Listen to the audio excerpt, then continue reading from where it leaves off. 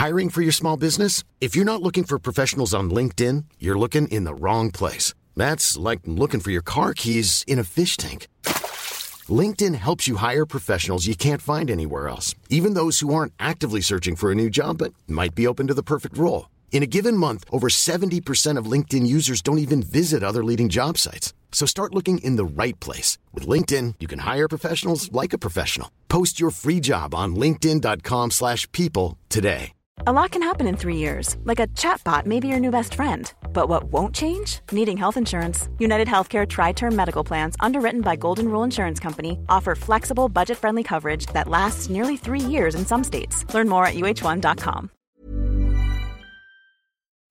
Hello, dear listener. It's Joe here from the Guitar Nerds podcast, just dropping in at the start of this, the pilot episode of Guitar Nerds Live, to let you know that if you want to become involved in future episodes of recording Guitar Nerds Live, that is, to be included with the hosts, asking questions, talking about gear on an episode, all you have to do is sign up to the Guitar Nerds Patreon account at any tier. That's from the $1 tier, the $5 tier, or the $10 tier. If you just sign up over on patreon.com/Guitar Nerds, you'll be included every week, or roughly every week, when we do an episode of Guitar Nerds Live, and you'll be able to shoot to the stuff with Mark Peckham and one of the other hosts each week. Enjoy this first pilot episode. It's a mess.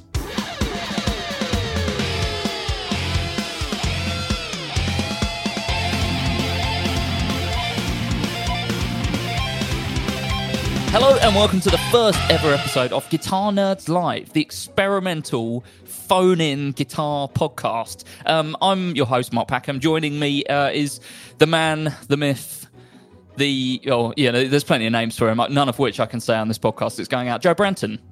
Hello. Oh, hello. I didn't expect you to finish then. I was drinking. I'm sorry. Hello. Yes, it's excellent to be here. Mark, with you hosting the podcast once again. So for those listening on the regular podcast feed, this is going out this is live to our Patreon supporters, and we're doing it through Discord. So people are able to talk to us via chat. So if you hear us making references to chat, it's because people are listening live. And we will also be getting some calls as well. If people have got calls, if you're in the chat right now, jump in. We'll turn on your microphone. You can contribute to the podcast, and we want to hear from you basically. So so do get involved. So Joe, the way I thought we'd run this for Guitar Nerds Live is we'll have a topic like we used to do on the Patreon episode, if people have got thoughts, they can contribute. Does that sound good? That sounds fantastic. Yes, you didn't give me any real information on what this podcast was going to consist of, so...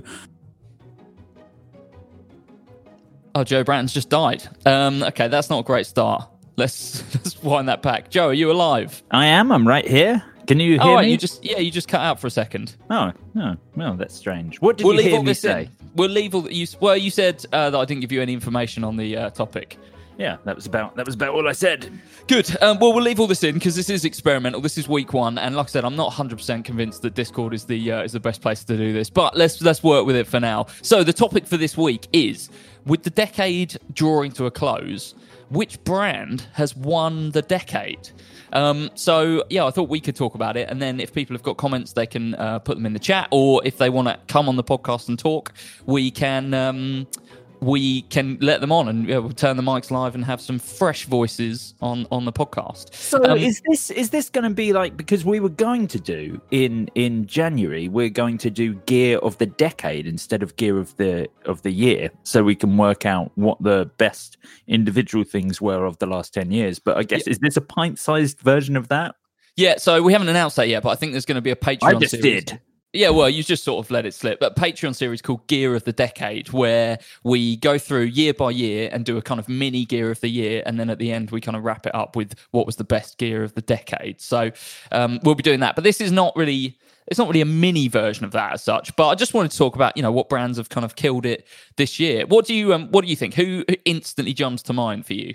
I mean, the problem is that we're going to get in trouble because we're doing what was the gear of the decade, kind of in the year that Fender have done a complete rebrand and a really sort of long needed upgrade to everything in the last 2 years, which has just seen them. And it's not just the stuff they've put out, it's the way that they're marketing themselves, the introduction of pedals, their real sort of a really like keen attention to detail on how they want their brand to be perceived, with all the focusing on surf colors and introducing that to everything from sort of plectrums to string ball ends to cables. I kind of think they've done such a great job of becoming a really consistent brand. And then of course at the other end, I think the Boss Katana is probably the most important amplifier of the last 10 years. It's certainly the only amp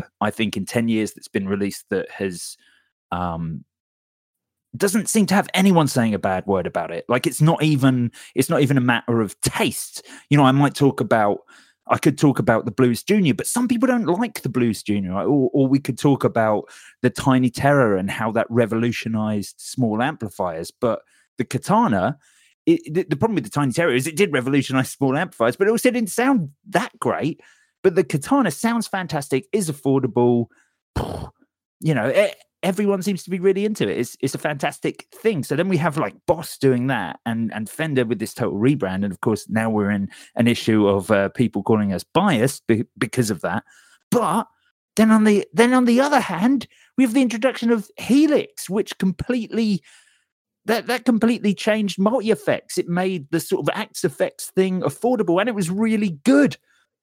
And then they introduced there's a lot to weigh up, isn't there? Because, like Boss, yes, recently, obviously the Katana, fantastic amp, and, they've released a lot of good compacts. But think back right to the start of the decade, thinking what Boss doing in 2010. And I'm sure if Matt Knight was on this call, he'd probably let us know exactly. But, I can't really think of any great stuff from Boss that came out at the beginning of the decade. Certainly they kind of stumbled a little bit with kind of multi-effects on things like ME25 and stuff like that.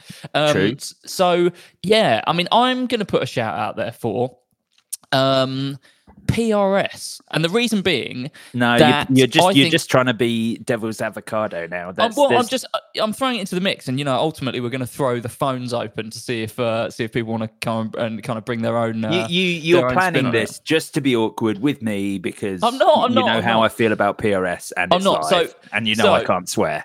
So you can't. You definitely can't swear. So the reason I'm just making the argument for it because they've put out a lot of guitars that have gone beyond what their normal scope of what people call the dentist guitar.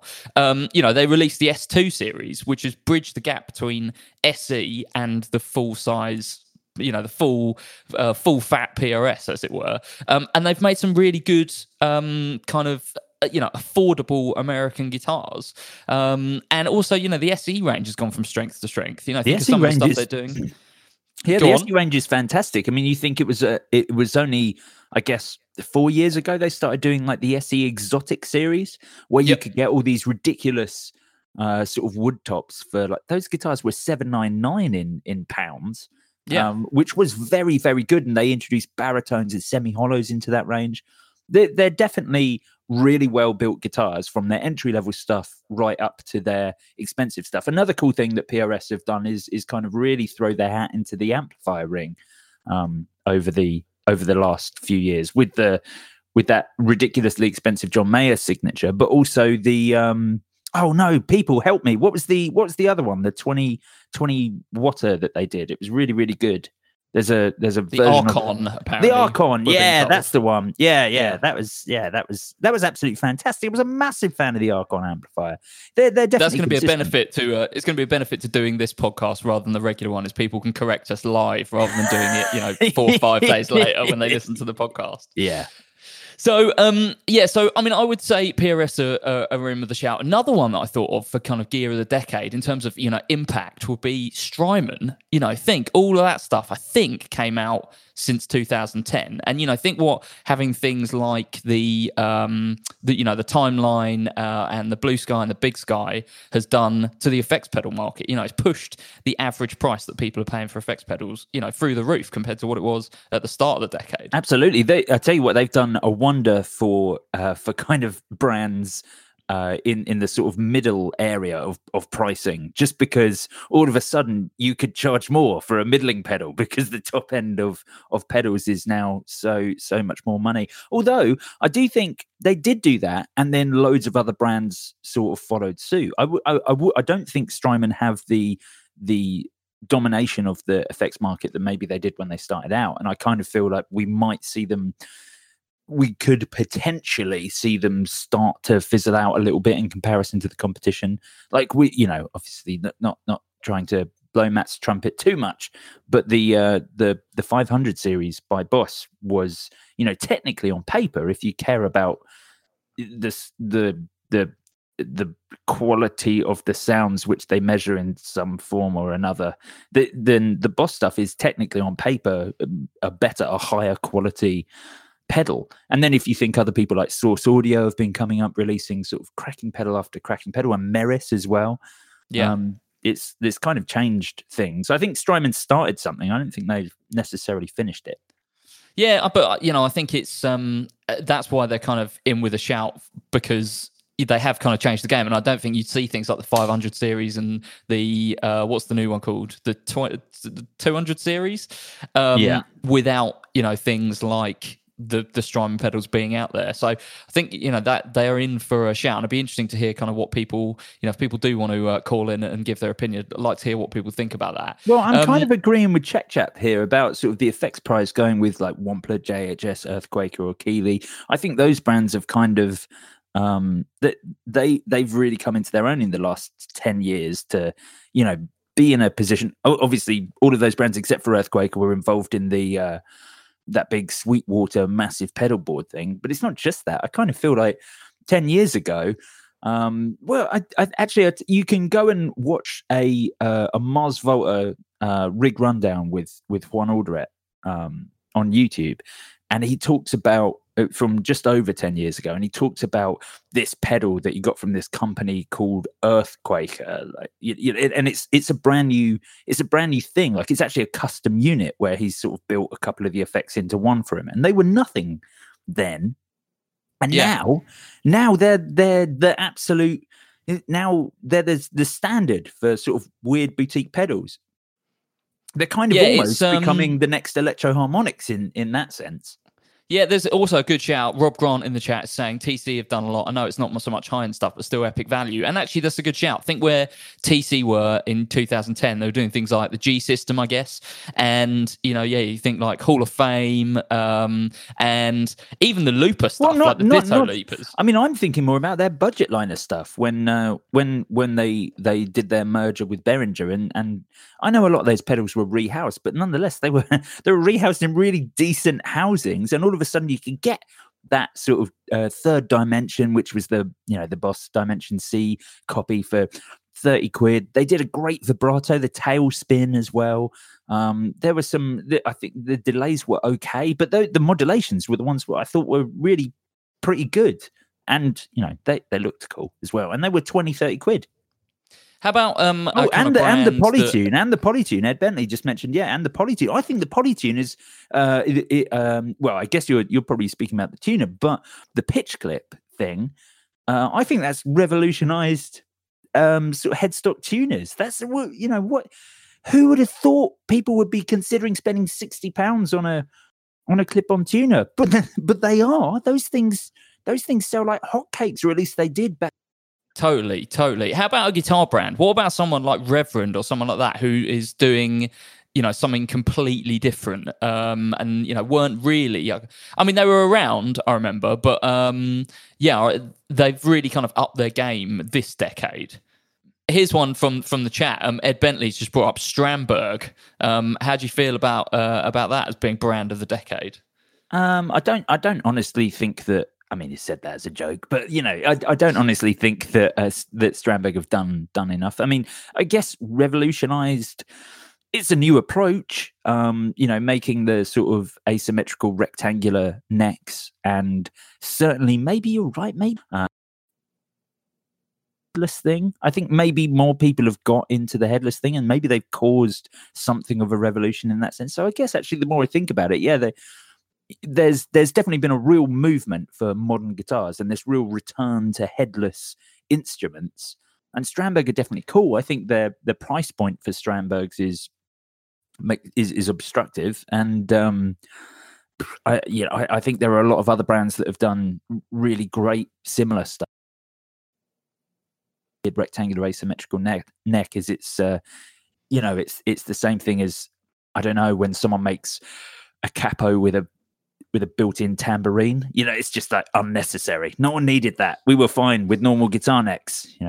I want to see a capo with a built-in tambarine. I'm actually going to make a note of that, because I might be onto that. A couple of people have said Music Man hands down for originality in new guitar models.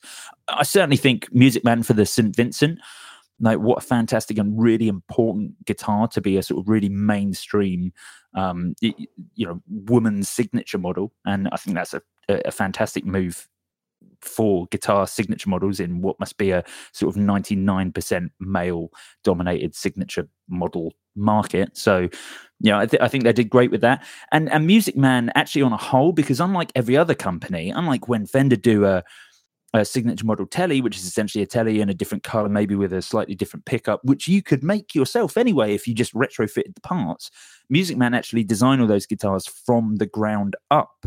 And I think that's fantastic. Everything from the Mariposa, which is obviously the greatest guitar of all time in history, right back to the Albert Lee and the Luke. Every single time they make a new guitar, it's a completely new thing. And even when we were there, Mark, when we were at the Music Man factory, and they were explaining that John Petrucci wanted his new, I forget the name of his weird new one. Majesty. Oh, that was going to let listeners do that. But the Majesty was the only neck through model that they'd ever designed. And so they had to make new apparatus in their warehouse just to be able to make that, because that was something he wanted. And the fact that they would do that, the fact that when he asked for neck through, they just went, yeah, okay, I guess we could, get some new machines in to do that. I thought that was wicked. They seem to really care about what their artists want. I think Music Man is a really good shout, because, again, think where they were in 2010 before they kind of went heavily down the kind of new signature route. And, think about all the guitars we've talked about. We talked about St. Vincent. We talked about the Valentine. We're now talking about the Mariposa. Actually, it kind of seems like that could be the winner. And I guess it depends on like what the question is. Is it who did the biggest turnaround from where they were before before the decade, and how did they get there, or where are they now, kind of thing. But is that the question, or is it who's just put out the best stuff? Ooh, yeah, that's the point. If you think about 10 years ago when we were both at GAC, Mark, the Music Man contribution was that weird Big Al, the bass version of the Albert Lee that we had, hanging up in the bass department, which I think stuck around for the best part of sort of 10 years because no one wanted it. But they've come on absolutely leaps and bounds. Solar is another brand that have been suggested. Well, yes, Mark. No, yes, okay. I'll talk about the Solar. Yeah, okay. Solar is another brand that have been suggested. Who I think they're great. They're really important. It's really cool that it's kind of a sort of a YouTuber celebrity kind of guitar brand that has come into its own. Although those instruments were sort of available as Washburns before. I think they're definitely cool, and they're definitely wicked, super versatile, very modern guitars that are kind of affordable. I don't know if they've sort of set the world alight for me, especially. I think they're really good. They're just missing that sort of that zing for me. Now, one brand that we haven't talked about at all is Gibson, and obviously that will be incredibly controversial. But then think back to 2012. Think about a 2012 Les Paul, absolutely fantastic. And it was really only kind of 2014, 2015 where I think they, to be honest, those guitars are not really my flavor, but think of like 2010, 2011, 2012, fantastic. 2013 as well. Jay's just contributed to the chat. All really, really good guitars. Yeah. 2013 was cracking. 2014, I thought was really good. The only problem with the 2014 models was that was 120 years of Gibson, and so you couldn't buy a Gibson that didn't have a weird little scroll banner on the 12th fret that said 120 years, and it just didn't look very nice. So yeah, that's not really for me. shame. Those guitars are still great. To be honest, I think pretty much they're like the same quality as the 2013s, but they've got that inlay, and it's not really my taste. I think Jeff's kind of right yeah. when Jeff says that they're more known for controversy than guitars at the moment. I mean, even I think the 2015 Gibsons will go down in history. The year that Gibson wouldn't let people tune manually. That's that when you look back on that, you think about what they did for that year. That is, they're not my favorite guitars, but also they're not the worst guitars. We've talked about this so many times. They're not the worst guitars that Gibson have ever made. You look back at some of the 70s stuff, and it's pretty bad. But yeah, I mean, I think they're in with a shout just for those first few decades. While we're chatting about this, by the way, if you want to come on the show and talk about your shout, or you want to talk about anything we've already talked about, just let me know in the chat. Yeah, and I'll Biddy Physics actually said earlier that he had a question. Apologies if other people have also said that. I missed Joe, that. you talk about a brand, and let me see if I can set Beardy Physics live. Talk about a brand. Another brand that I think is worthwhile. I don't know if see, there are so many brands that have made fantastic contributions, but if we have to talk about the ones that are just going to be sort of complete overall, like for example, Thorpe Effects. I thought when me and Matt had Adrian on for one of the Friday specials, talking about just how good Thorpe Effects were from inception to product, and how consistent everything was, and kind of an effects manufacturer that bothered to go to the lengths of redesigning the chassis because he wanted to have that such a specific look. I think contribution to the boutique effects market, you would be hard pushed to find anything as good, as consistent, as well produced, as well marketed. I know that's something I keep saying, and that's not something that will be interesting to everyone, but kind of as a brand as a whole, I think Thorpe's done a fantastic job.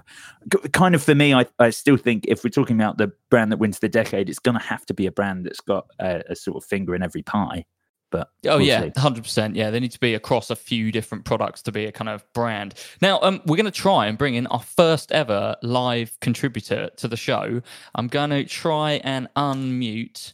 Hang on, Come on, do this more professionally. Oh, this worked like perfectly before. Now I'm struggling to make it work. Oh, that might be why. Let's try that. Beardy Physics, Hello. You should have a live mic. Hello, how are we doing? Not too bad. How you doing? Yeah, good. What was your question? Just earlier on when we were talking about how Strymon had like a big effect on the kind of pricing of pedals, and how like sort of boutique world has kind of pushed in a lot more since people have started paying a lot more for pedals. Do you think that's kind of had an effect on like the bottom line for companies like Electro Harmonix? I mean, I don't know about you, Joe. I don't think it's bottom line. What I think it has done more is it's more like public perception. The fact that Boss are able to put out, very expensive kind of multi-reverb and a multi-delay and things like that with the 500 series. I don't think that would have been possible before things like Strymon. What do you think, Joe? I don't know. Do you think it's caused a problem for brands like Electro Harmonix, as in because that's kind of what I'm thinking. I'm like, if Strymon are now saying, hey, here's this pedal and it's really good, it's the best one you can get, it's the best. When Joe, you muted, you cut out for a second there. Oh, did I? Am I here again? You're here again? Yeah. Okay, yeah. Sorry, I hadn't pressed anything or anything. But okay, so I was saying I kind of feel like it's a problem for Electro Harmonix, because when Strymon come out with a delay and they say, well, this delay's the best you can get and it costs £400, when you then have Electro Harmonix come out the week after and go, oh, here's a really cool delay, take the Canyon for example, and it's £80-90, it kind of makes it might not for everyone, but it makes me sort of brush over the Canyon, because I'm like, well, yeah, I do want a really good delay, and maybe now that the best ones are £400, maybe I want to look at something that's sort of £200. Yeah, but I mean, I think it just there's two markets, isn't there? There's the kind of over £300 or over £200-300 big delay pedal, and then that's not going to it's not going to eat into people buying Hall of Fames or whatever at £50. Yeah, definitely. I guess kind of at that price point, it's not going to affect. But I mean as specifically as things like the Canyon, because if you take, because I keep forgetting about that pedal, but that pedal is probably maybe the best delay pedal that's come out in a couple of years. I can't think of anything that delay pedal does that anyone else does kind of better, at least in a sort of standard functional way. And then it has a load of weird stuff that it does on top of that, and I kind of think it's been missed a little bit because Strymon have moved the bar, and because there's so many more expensive pedals now that we focus on. Yeah. So yeah, I mean, I don't know, and I don't know how this kind of factors into the brand of the decade kind of thing. It's more a question about do the has it changed the price of things? But is it to say that Strymon is a complete game changer and has won that kind of brand of the decade? I mean, maybe Jake's right. Jake says there's always been there's always been things like the Canyons and the, he's not sure on whether 5 times the cost changes the perception. It feels like a different customer group. Yeah, different market, definitely. But again, it's it goes back to that thing of maybe this is slightly past this decade, but before you could buy a DD3 or a DD6, and now it's kind of like, well, yeah, there's like so many options ranging from DD3 price right up to DD 500 price, and I don't think that would have been possible without the Strymon stuff. Yeah. What's that Japanese brand of pedals that's really awesome? The ones with tons and tons of controls. We have a chorus and a delay, Mark. Empress pedals. No, Tone. Oh, Free the Tone. Yes. Free the Tone. Thanks, Jay. Yeah, Free the Tone. Those pedals are great. Yeah. They're not like tons of money. They are tons of money. They're crazy. Yeah. Free the Tone are very, very expensive. Oh, I'm going to sell the 2 that we've got. Yeah, well, maybe that's an idea, but maybe we should just keep hold of them. How about that? Okay. Has anyone else in the chat want to come on the line and ask a question? Thanks, Beardy Physics, for the question, by the way. Definitely some stuff to think about. Anyone else want to jump on? Fran E says, I vote JHS for brand of the decade. If you want to come on and explain that point, you're more than welcome. If anyone else wants to come in with a suggestion, let me know in the chat and I'll put you live on the line.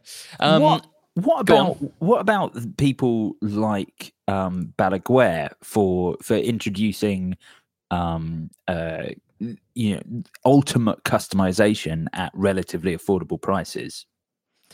Yeah, but I mean, I think there's it's hard with a company like that to talk about like how can it be a brand of the decade when really it's the customers that are deciding what products they put out by ordering custom stuff. So that's really difficult for a custom shop, I think, to be. Maybe you're right. Maybe they're a bit off point. Blim has mentioned Chapman. Chapman are obviously kind of a new company for the last decade. I think that's right, isn't it? They didn't exist before 2010.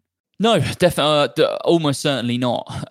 So yeah, I mean, again, people pointing out that they've had a massive impact, and yeah, I do think that's right, and that kind of crowdsourced design. And also, and Derek Rich has pointed out, the internet input designed guitars. That was a fantastic idea that they had. The crowdsourced design, is something that I'd not really heard of before. It seems like something that they almost pioneered. And yeah, I mean, what they've managed to do is, create a real brand out of it. I really still want that brand to make a guitar that I like. Like that's kind of what I want from Chapman. They're just that sort of blending of modern and like slightly traditional modern guitars will never kind of be my bag. I think I want something that's either totally one way or the other. I want something to be like super modern and ergonomic and kind of breaking rules and redefining what the standard is, or I want something to be super retro and really cool and really like style over substance. The sort of middle ground that Chapman go for, I tend to find a bit bland.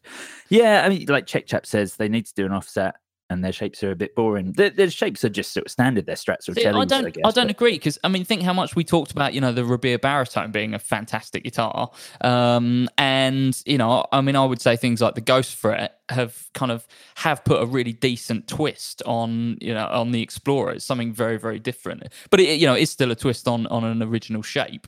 But I love the Chapman stuff, and we talked about it for Gear of the Year a few times. And like I said, that Rabea Barry. Mom deserves the best, and there's no better place to shop for Mother's Day than Whole Foods Market. They're your destination for unbeatable savings, from premium gifts to show-stopping flowers and irresistible desserts. Start by saving 33% with Prime on all body care and candles. Then get a 15-stem bunch of tulips for just $9.99 each with Prime. Round out Mom's menu with festive rosé, irresistible berry chantilly cake, and more special treats. Come celebrate Mother's Day at Whole Foods Market. Hiring for your small business? If you're not looking for professionals on LinkedIn, you're looking in the wrong place. That's like looking for your car keys in a fish tank. LinkedIn helps you hire professionals you can't find anywhere else, even those who aren't actively searching for a new job but might be open to the perfect role. In a given month, over 70% of LinkedIn users don't even visit other leading job sites. So start looking in the right place. With LinkedIn, you can hire professionals like a professional. Post your free job on linkedin.com/people today. Wow. Nice. Yeah. What you're hearing are the sounds of people everywhere putting on Bombas socks, underwear, and T-shirts made from absurdly soft materials that feel like plush clouds. Yeah, that plush. And the best part? For every item you purchase, Bombas donates another to someone facing homelessness. Bombas. Big comfort for everyone. Go to bombas.com/ACAST and use code ACAST for 20% off your first purchase. That's bombas.com/ACAST. Code ACAST. Baritone, I think, is a favourite. That was a very good guitar. Yeah, it was a very good guitar. Still, if I was going to buy a baritone, I'd rather get a Dan Electro. But, yes, the Bia baritone was very, very cool. One thing that we didn't talk about when we were talking about PRS is, of course, the Silver Sky.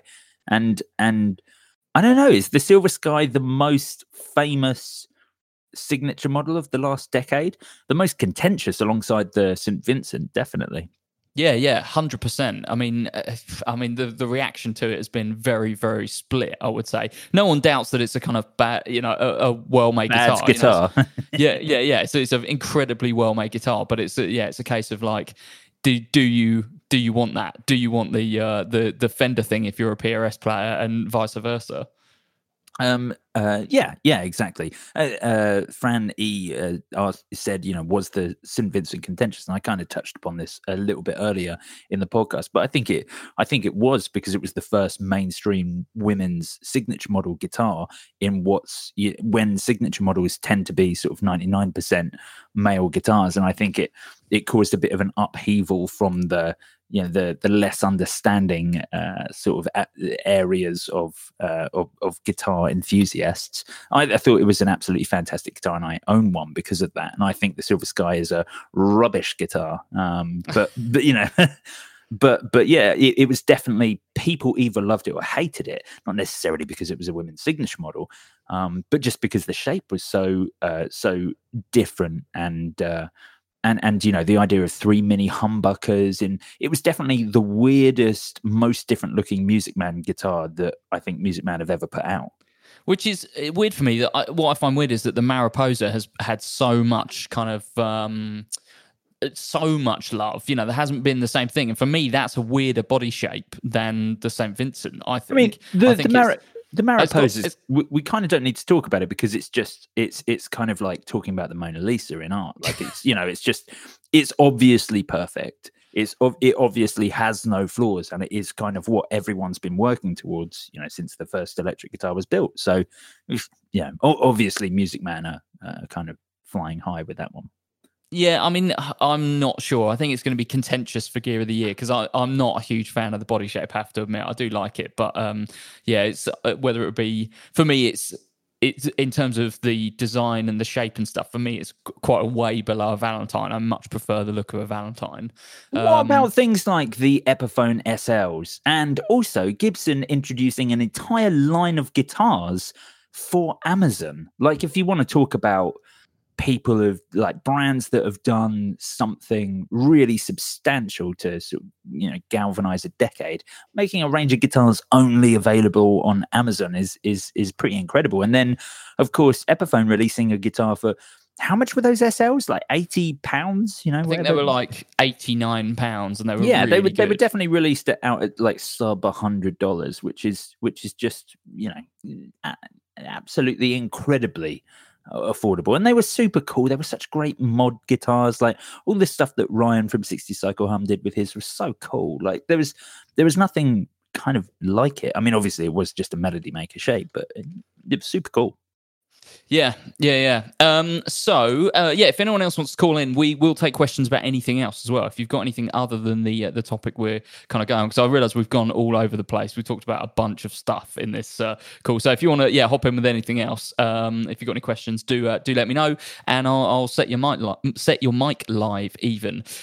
So JB, if you had to say one brand that you thought was that had absolutely killed it this decade, bear in mind all the things that we've just talked about, what would it be?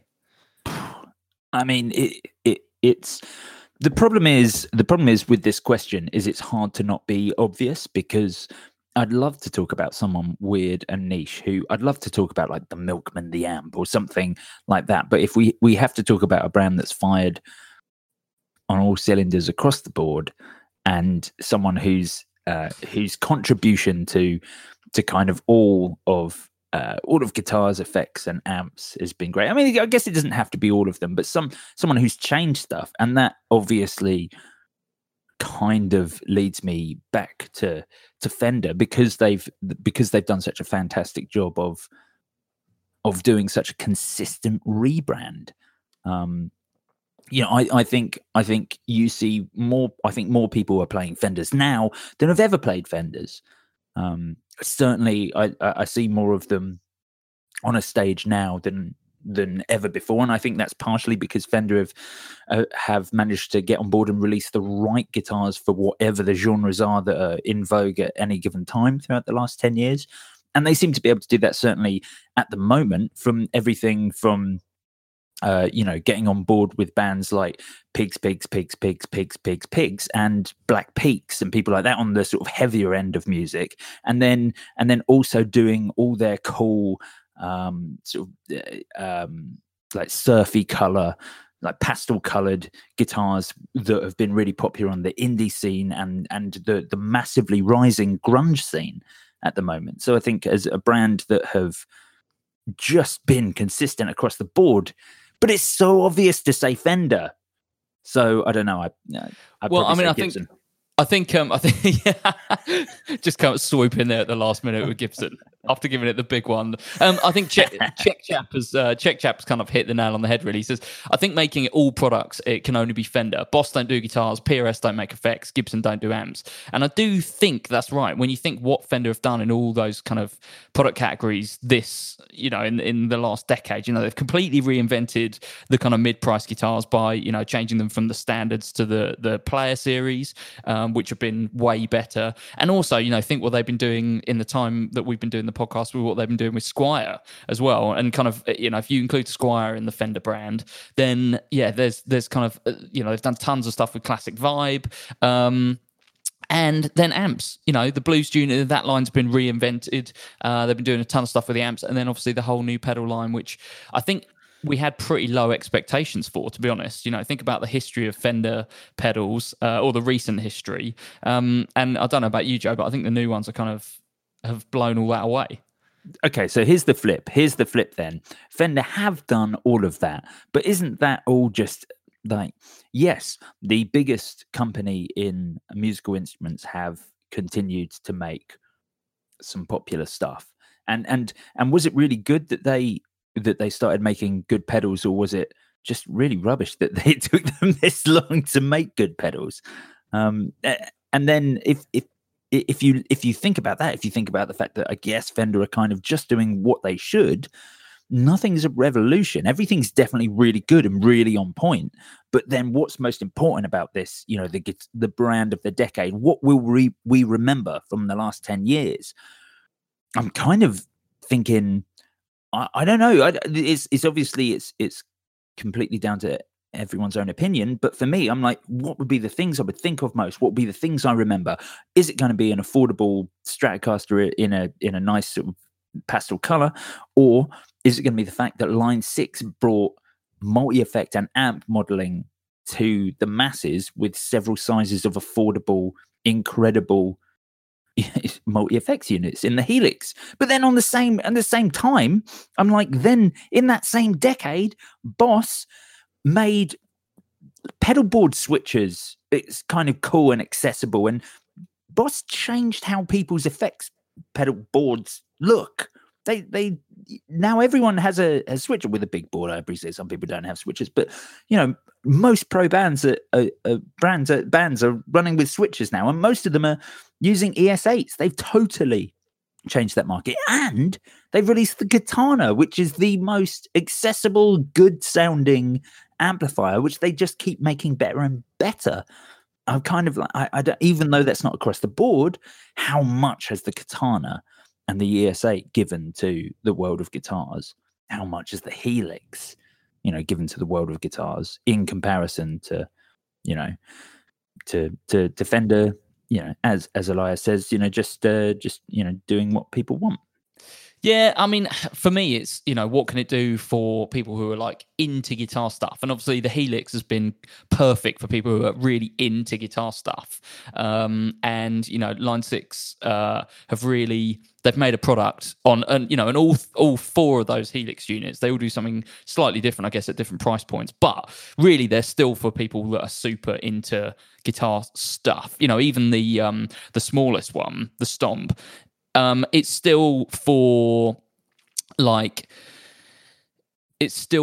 people that want quite an expensive amp modeler, whereas Fender, they've really made strides into different sets of people that are maybe not guitarists already, and they've really, with their marketing and stuff, they've kind of reached out to whether it's younger players or whether it's women players, which I think not a lot of brands have done. And we talked about it in the past with remember when we had the big conversation about the Ed Sheeran acoustic and the Taylor Swift acoustic. And for me, that's, as well as making great products, that is like a big thing. It's like a big thing. How can we get new players playing stuff?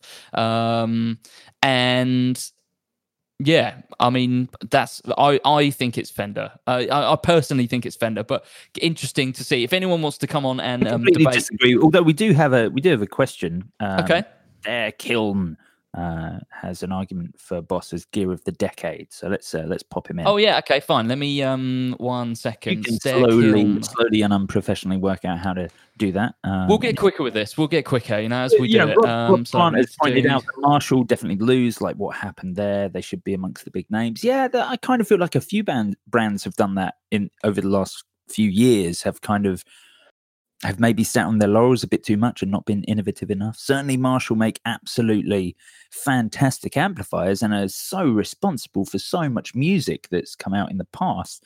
They just seem to have failed to stay relevant, or failed to stay, I don't know, just being used by people. I think of the amount of festivals that the Orange amps make sure that they sponsor, or that Boss make sure that they attend. And Music Man do the same. They sponsor loads of festivals. Marshall just seemed to be losing grip on this, what was a really captive audience. So yeah, we'll see. Yeah. Let's take this question. Yeah, Stair Kiln, if you want to unmute your mic from your end, you should be live. You've got an open mic, and you've disappeared from the server altogether.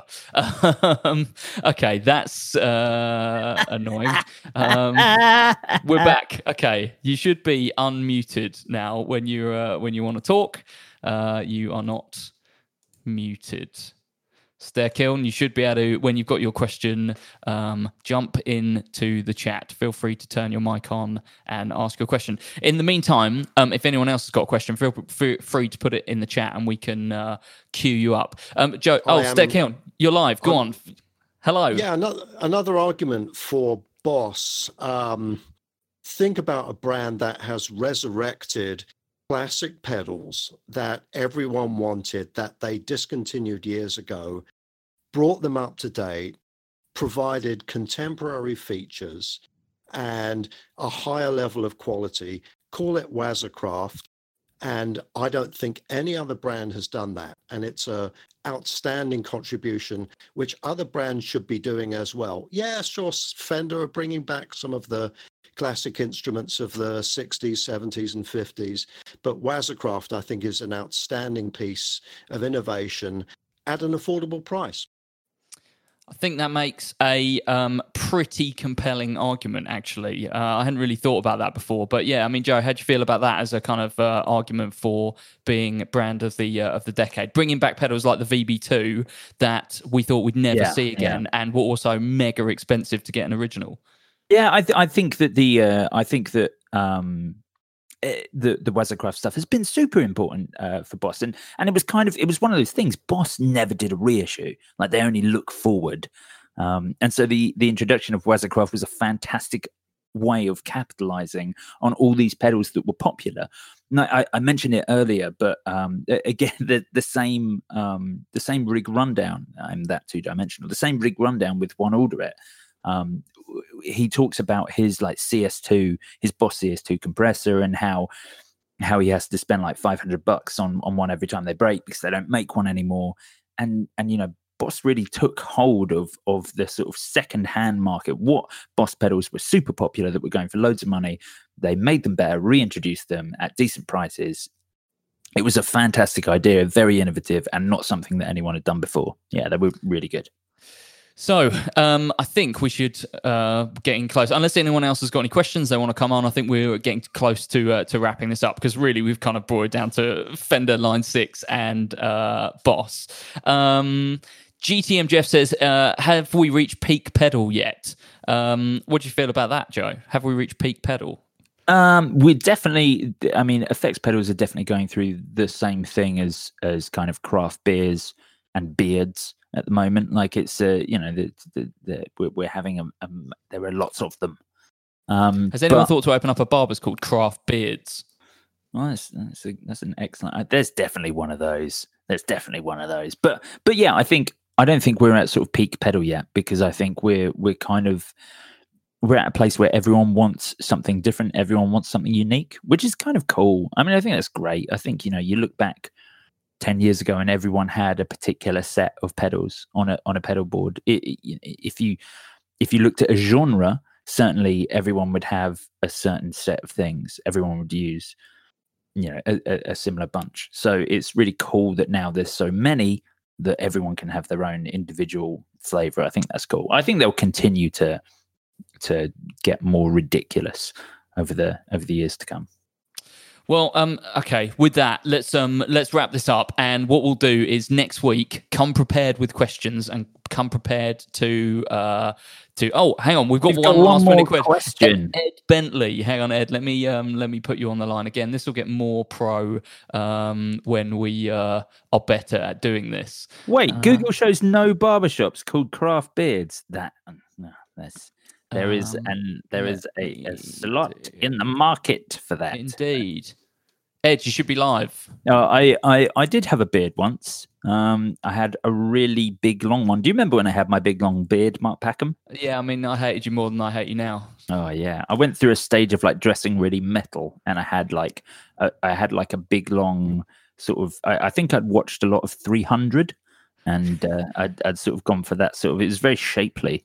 It required a lot of wax.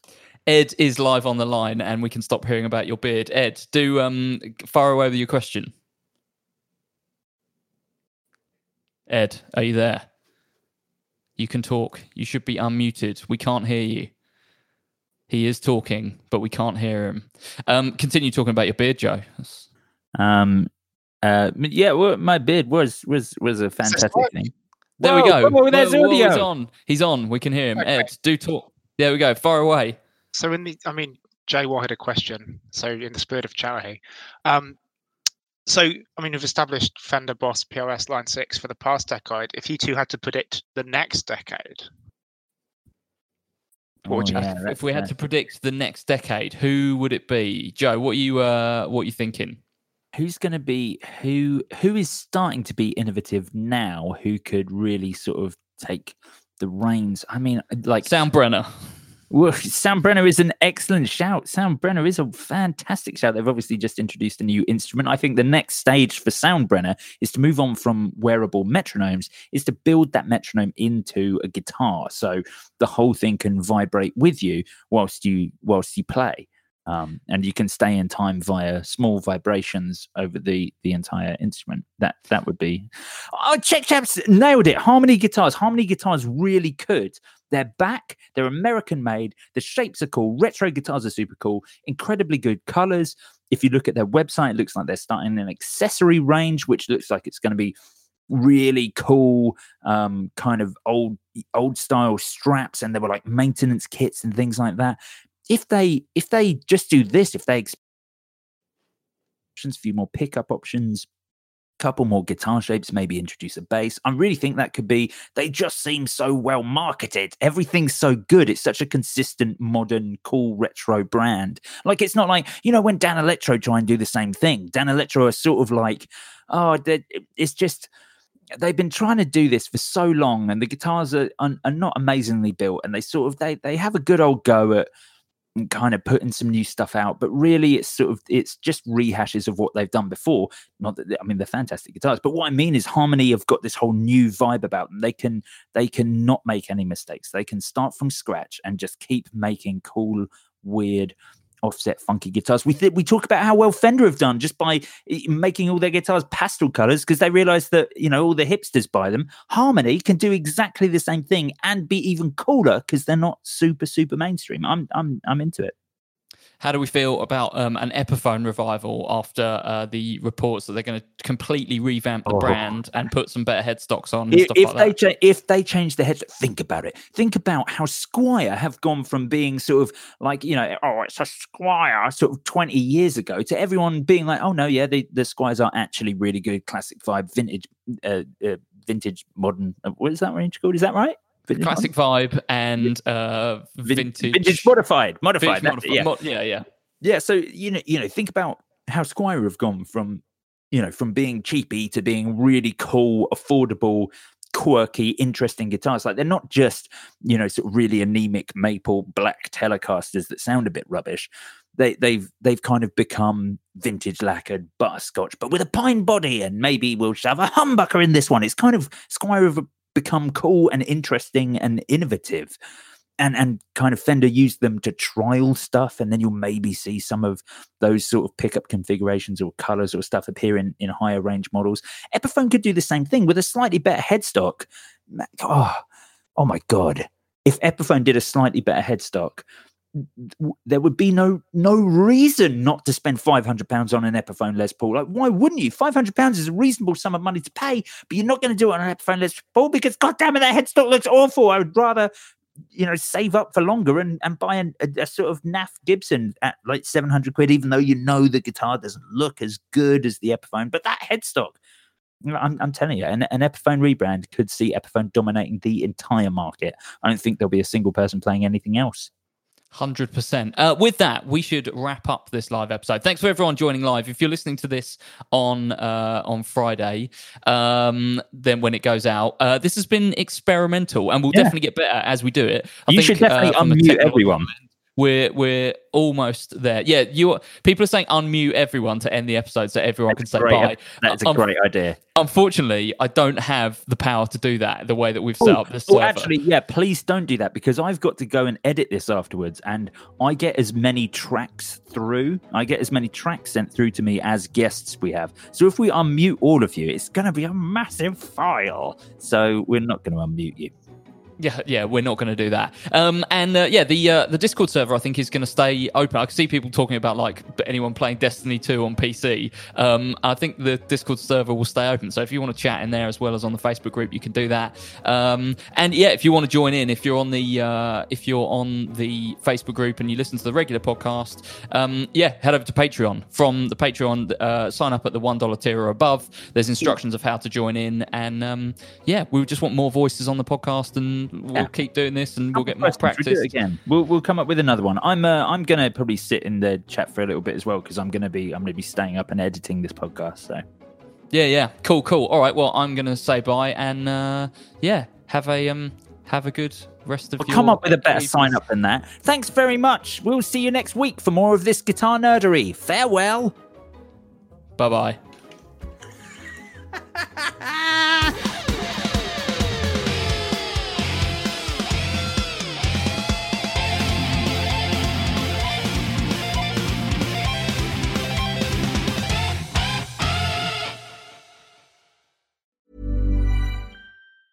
Planning for your next trip? Elevate your travel style with Quince. Quince has all the jet-setting essentials you'll want for your next getaway, like European linen, premium luggage options, buttery soft Italian leather bags, and so much more. And is all priced at 50 to 80% less than similar brands. Plus, Quince only works with factories that use safe and ethical manufacturing practices. Pack your bags with high-quality essentials you'll be wearing for vacations to come with Quince. Go to quince.com/pack for free shipping and 365-day returns. When you need mealtime inspiration, it's worth shopping Kroger, where you'll find over 30,000 mouth-watering choices that excite your inner foodie. And no matter what tasty choice you make, you'll enjoy our everyday low prices, plus extra ways to save, like digital coupons worth over $600 each week. You can also save up to $1 off per gallon at the pump with fuel points. More savings and more inspiring flavors make shopping Kroger worth it every time. Kroger, fresh for everyone. Fuel restrictions apply.